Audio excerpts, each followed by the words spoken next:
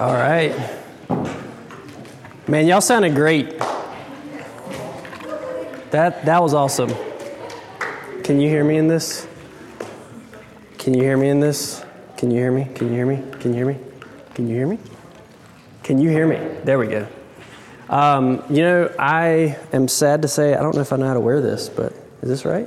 It's upside down. Oh, thank you. You have to put it around your neck. Is that right? Yeah. What if I wear it like this? Would that distract y'all? Do I really have to wear this? All right, I'm not going to wear this. I think y'all can hear me. I'm old-fashioned. I don't need a microphone. I don't need a microphone. How are y'all doing? It's Valentine's Day. Did you get candy?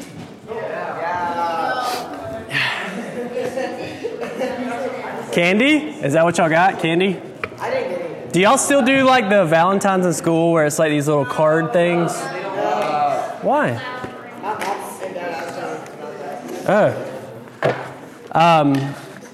So what have we been studying? First Thessalonians. So I want to tell y'all tonight is the last message from 1 Thessalonians. Any ideas where we're heading next? Second Thessalonians. You're smart. That's awesome. We are going to be moving into 2 Thessalonians, and like Mr. Corey said, there's some wild stuff in 2 Thessalonians, so we are super excited to get into that.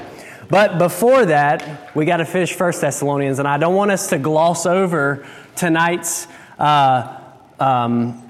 verses, because though it's the ending verses of this letter, there's a lot of stuff to unpack in this. But before we do that, I want to ask y'all a question. Do y'all know what autopilot is, like in an aircraft? Yeah. Okay, what is it? It's a switch that you flip and the plane basically flies up by itself and you can let go of the controls and it just stays on the correct line. True. So I want to highlight something that you just said. The plane flies by itself. Is that not terrifying?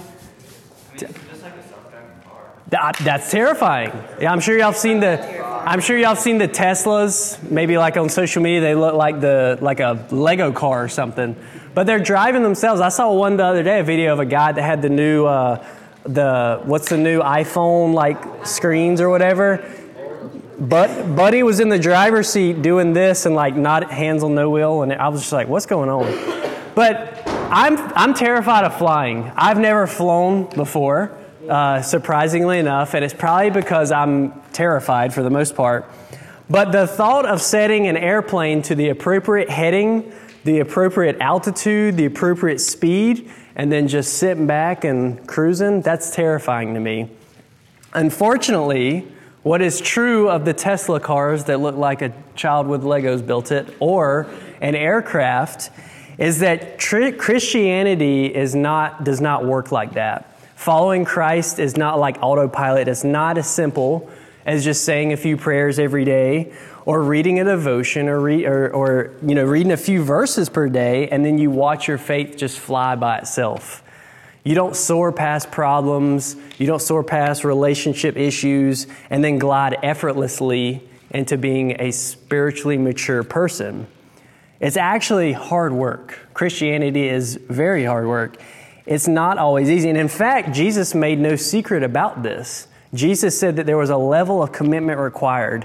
In Luke chapter 14, it's funny, that's what Snowbird's going to be going through this summer is Luke. But in Luke chapter 14, Jesus said this. He said, if anyone comes to me and does not hate his own father and mother and wife and children and brothers and sisters, yes, even his own life, he cannot be my disciple. Whoever does not bear his own cross and come after me cannot be my disciple. And he goes on. That's just a small section of that part in Luke. And so we see that Jesus demands nothing less than for his followers to be all in for him.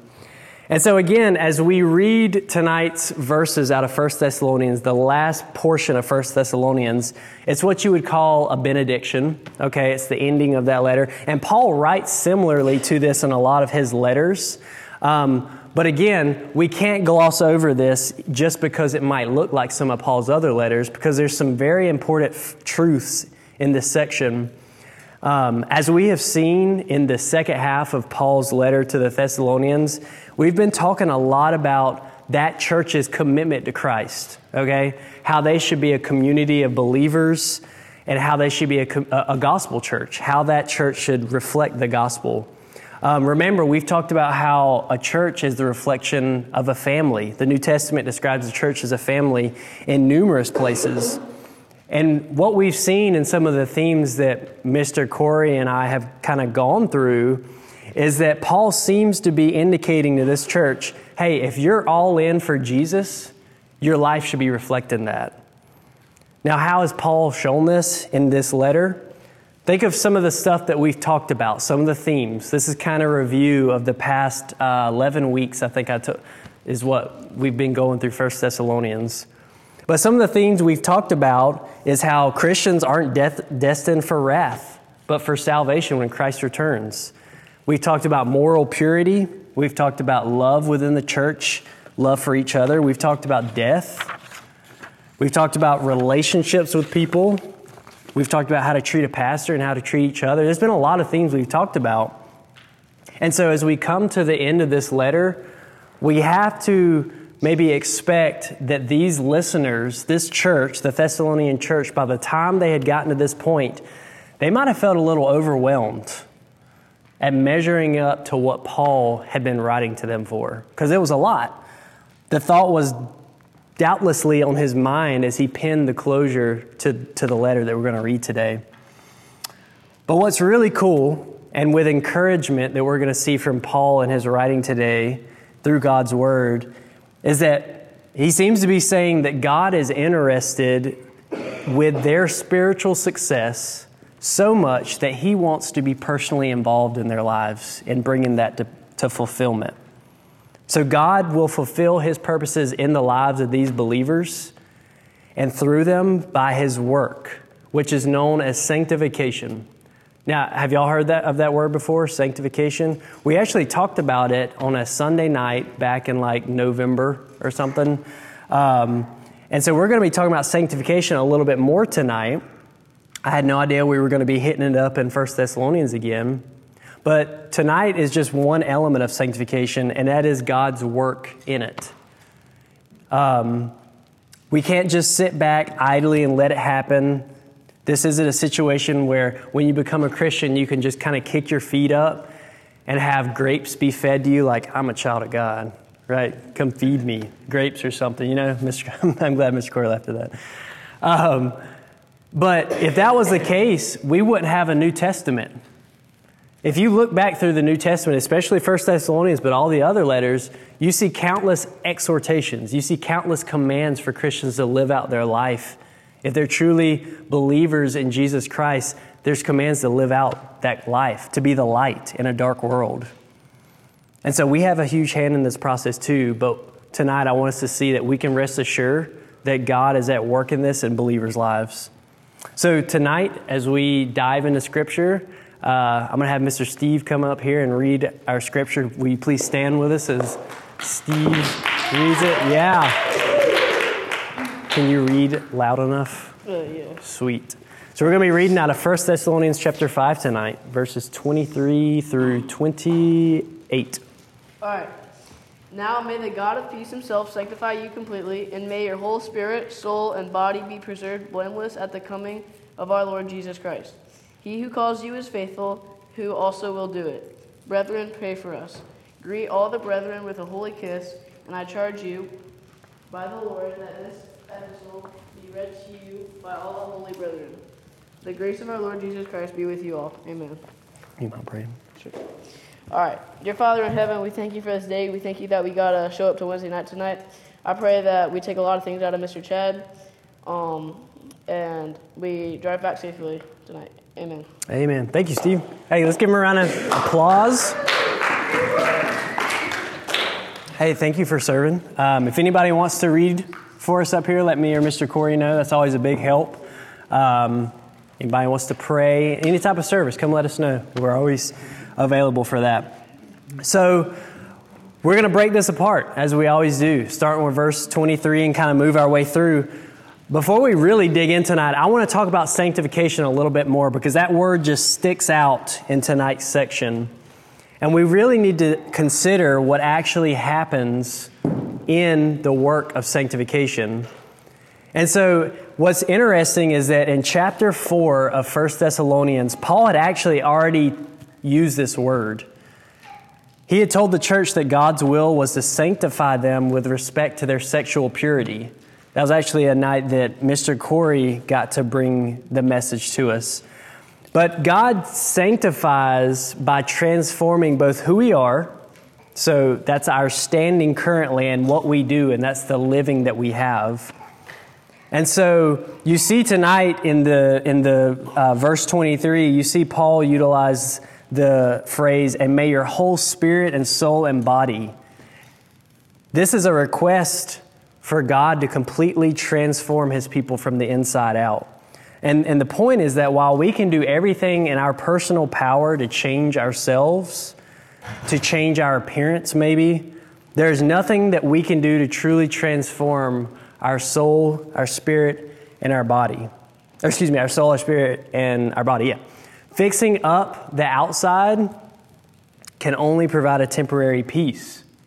This is a peace that, what the Bible refers to as a peace that transcends all understanding and what God can give.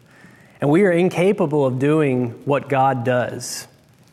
Only God has the power to do that for us. And so to understand the significance of what Paul is saying here, again, we need to look at sanctification. So there's 3 elements I want to look at about sanctification. And the first one is, I'm sorry I don't have slides tonight, and I don't have a movie for you guys. I kind of failed on you. But the first point that I want to mention is that sanctification secures a believer's standing. And so what that means is that how the believer grows in their holy conduct of life. The moment that you put your faith in Jesus Christ and you are known as to be as born again, you are instantly set apart. He forgives your sin. He changes you.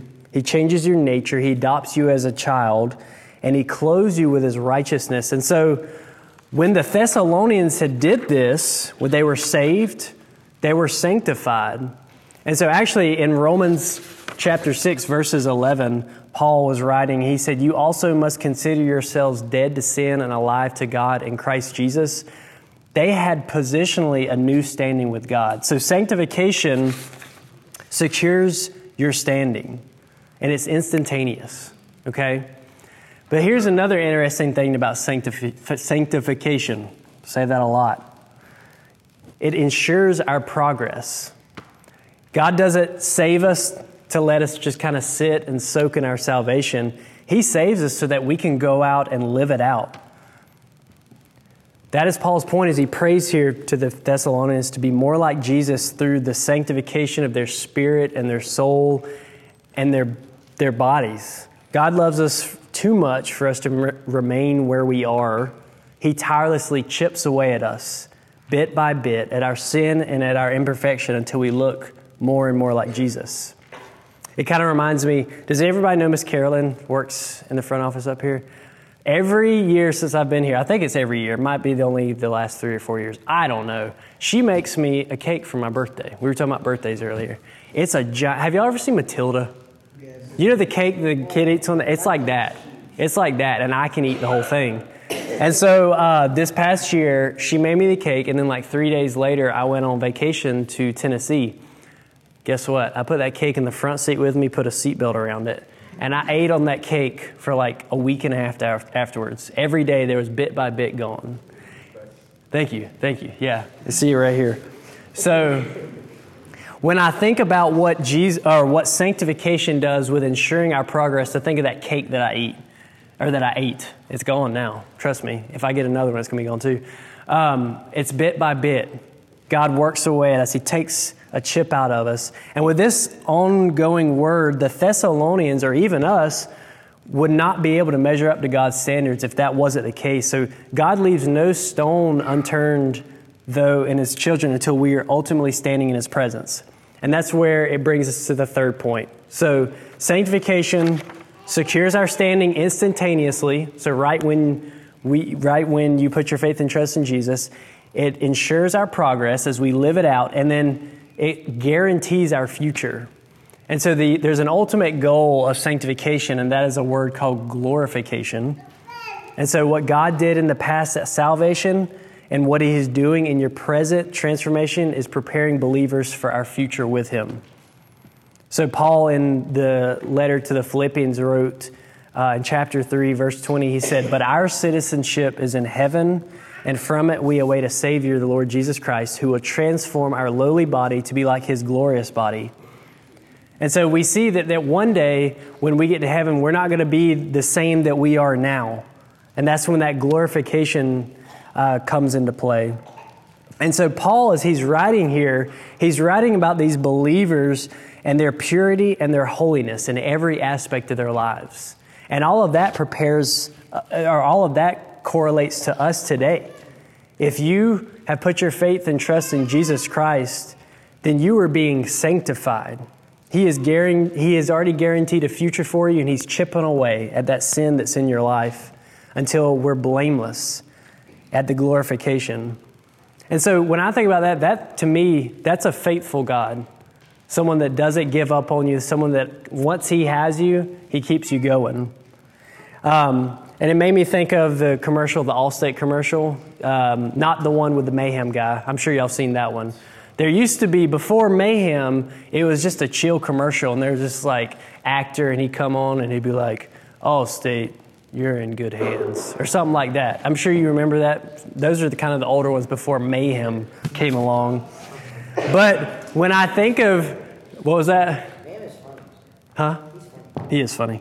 But when I think of that commercial and you are in good hands, it makes me think of how God has you as a believer. He's got you in His hands.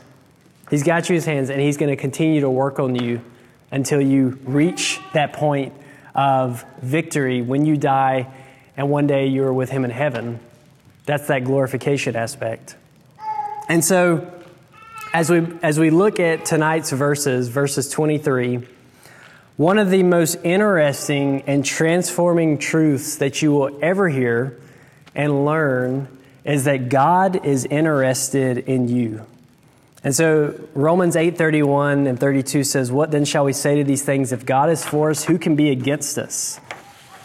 When this hits you, that light bulb moment occurs, it will change the way you live and think. The fact that the God of the universe is actively and intimately involved in every single detail of your life, every single detail that you can't see, every single detail that you can see, He's involved in your life, working through you through sanctification. So that's really cool. We don't serve a God that's some far-off God that doesn't know what's happening in your life right now. He knows you intimately. He knows every detail about you. And that's where that sanctification part comes in. In verse 23 of tonight's text in chapter 5, it says, "Now may the God of peace Himself sanctify you completely." The God of peace was Himself going to empower this church to live holy lives. That's incredible. And He does the same thing for us too. If you've put your faith and trust in Jesus, He Himself is going to sanctify you completely. Now, what I want to say is that this doesn't imply that the Thessalonians have no role in this process, right? We kind of talked about that earlier tonight in the introduction. We don't just kind of get to sit back and eat and have someone deliver grapes to us, right? Because we're a child of God and we're royal. We have a role in this. There's an active role that we have to play in obeying God's word, following God's will, surrendering to that. Again, in Philippians chapter 2, another writing by Paul, he says, "Work out your salvation with fear and trembling." So on one hand, you've got God's working in these believers' lives, but on the other, we're called to pursue a life that honors God. We're called to pursue a life that makes us the light in a dark world, the gospel. In verse 24, it says, Paul wrote, "He who calls you is faithful. He will surely do it." Paul reminds the Thessalonians that what God starts, He always finishes. Praise the Lord. I can barely start a project on my own and get it finished. What a reassuring commitment that is. The work that He started in you as a believer, He's not going to stop until it's finished. Your ultimate salvation rests in the fact that not that you haven't let go of God, but that God hasn't let go of you. We talk about it all the time. If we were able to lose our salvation, we'd probably do it the day it happened. God sanctifies us. He keeps you when He saves you. The assurance you have that God never begins anything that He does not intend to finish is amazing. This kind of love and this kind of relationship is not really what we're used to in the world today. Don't really have those in our relationships. Man, I know about some of those relationships y'all are in. Those things get broken up all the time, right? I hope that's not the case. But when I was in high school, it happened to me when I was in middle school. So, happy Valentine's Day, by the way. But that's not the kind of relationship that you have with Jesus when you put your faith and trust in Him. It's solid. He's got you. So moving on, we see the final few verses of this section. We get to see the presence of God through His people. And so in verse 25, Paul writes, "Brothers, pray for us. Greet all the brothers with a holy kiss. I put you under oath before the Lord to have this letter read to all the brothers. The grace of our Lord Jesus Christ be with you." So Paul has addressed throughout this whole letter some really deep topics, right? We've talked about that. And those topics involved implications on how the church of Thessalonica lived and how we live today and how we will live tomorrow. And yet at the end of this letter, Paul comes right back to the local church. He pursues to keep them planted firmly in that calling. And there's three things here that you can pull out of these final few verses. The first one is praying for one another. Paul says it pretty simply in verse 25. He says, "Brothers, pray for us." And it's kind of cool when you look at the beginning of 1 Thessalonians, Paul actually opens up this letter with prayer. So you have Paul opening up the letter with prayer, and he's ending it with prayer. And he actually calls the church here brothers, which he's used a lot here in the second half of this letter. But you kind of see Paul having some earnestness to it. He's not just asking for prayers, or he's needing prayers.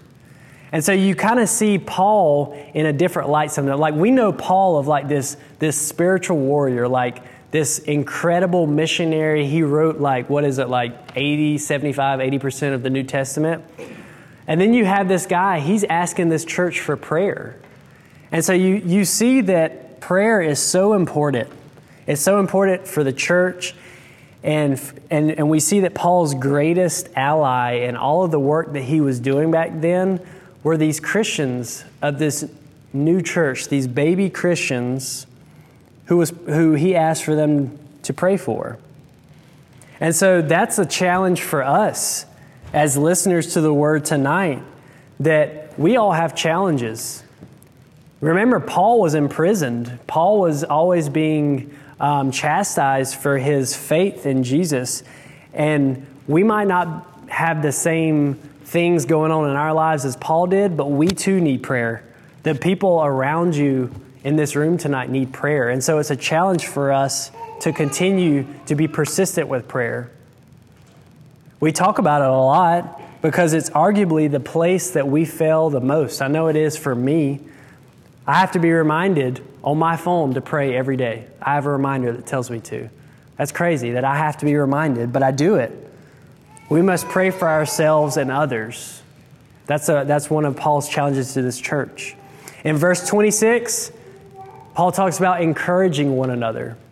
Now, this is kind of weird. In verse 26, Paul says, "Greet all the brothers with a holy kiss."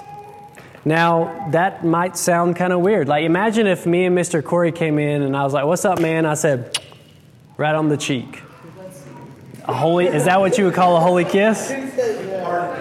Hard, yeah. Mr. Corey said hard no.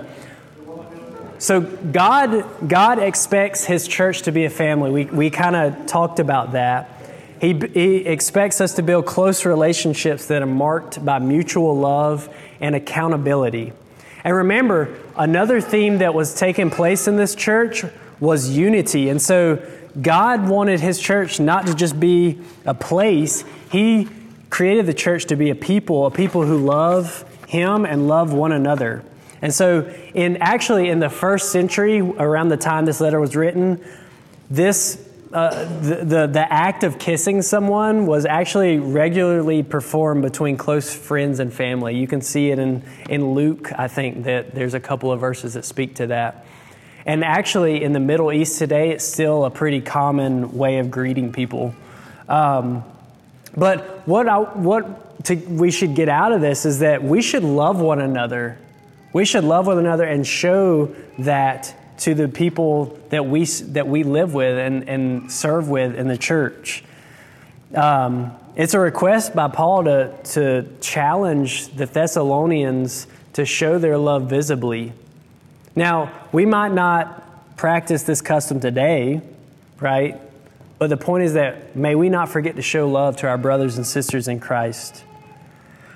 In verses 27 and 28, Paul says, I put you under oath before the Lord to have this letter read to all the brothers. The grace of our Lord Jesus Christ be with you. These two verses really sum up Paul telling this church to continue to grow with one another. And so this final command by Paul is given in such a way so as not to be misunderstood. He commands really that this letter to be read to the church. I put you under oath before the Lord to have this letter read to all the brothers. Now, it's really cool when you look at what's happening right now. We're doing what Paul had commanded the readers of this letter in the church of Thessalonica to do. That's really cool. This letter, since it included teachings for the concerns and issues with fellowship, all the themes that we talked about, the leaders were obligated to share this with the congregation. And so one might ask, well, why? What does it matter? Well, God's word touches every area of our lives, and it cannot do work unless it is heard. And to be heard, you got to speak it. You got to proclaim it. That's what we're doing right now. So back then in that time, the church services, a lot of the people in that congregation were probably illiterate, which means they couldn't read. Books were probably expensive back then. And so few possessed their own copies of Scripture. And so that was the common thing to do, was to meet up and have somebody read a letter or read a book from the Old Testament. And really, the same thing goes for us. The same thing goes for us is because we need to constantly have God's word be broadcast to us. How many times or how many ways do you know that when you leave these doors, the lies that you encounter in the world today, you can't believe anything on the news, you can't believe anything on social media. AI is crazy stuff. We were talking about autopilot and stuff. AI can create images now. You don't even know that if the pictures or videos that you're looking at are real. You have people in your life that might not be truthful, but we have God's word that's unchanging. We have the solid truths that we have in the Bible. And so Paul here commands for the letter to be read. And as we tonight listen to this letter, God's holy word, we are met with the same thing that this church was, the unchanging truth of God. We're to grow with one another. That's one of the reasons why we're here tonight. We're growing with one another as we read God's word. And so in typical fashion, Paul closes this letter on God's grace. And without God's grace, Paul would have just been another dude. And so Paul commands this church to abide in the grace that Jesus Christ has offered.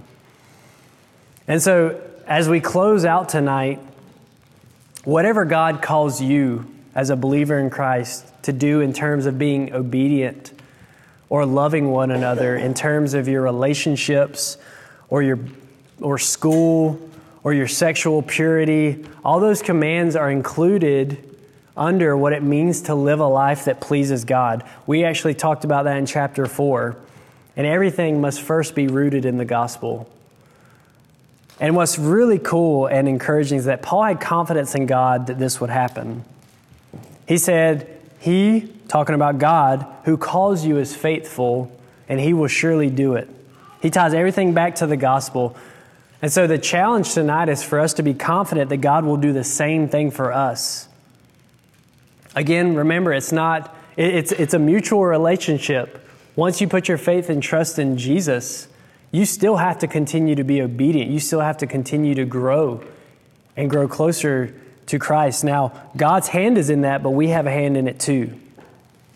And so God's redeeming the buying back of us, the buying back of me as a sinner, a lawbreaker, someone who doesn't deserve what I have, but only the worst. But because of Jesus, that by simply repenting of our sins and continuing to repent for my sins, we will continue to do that because we're not perfect. But the fact that we are putting our faith and trust in His Son, we can one day have eternal glory.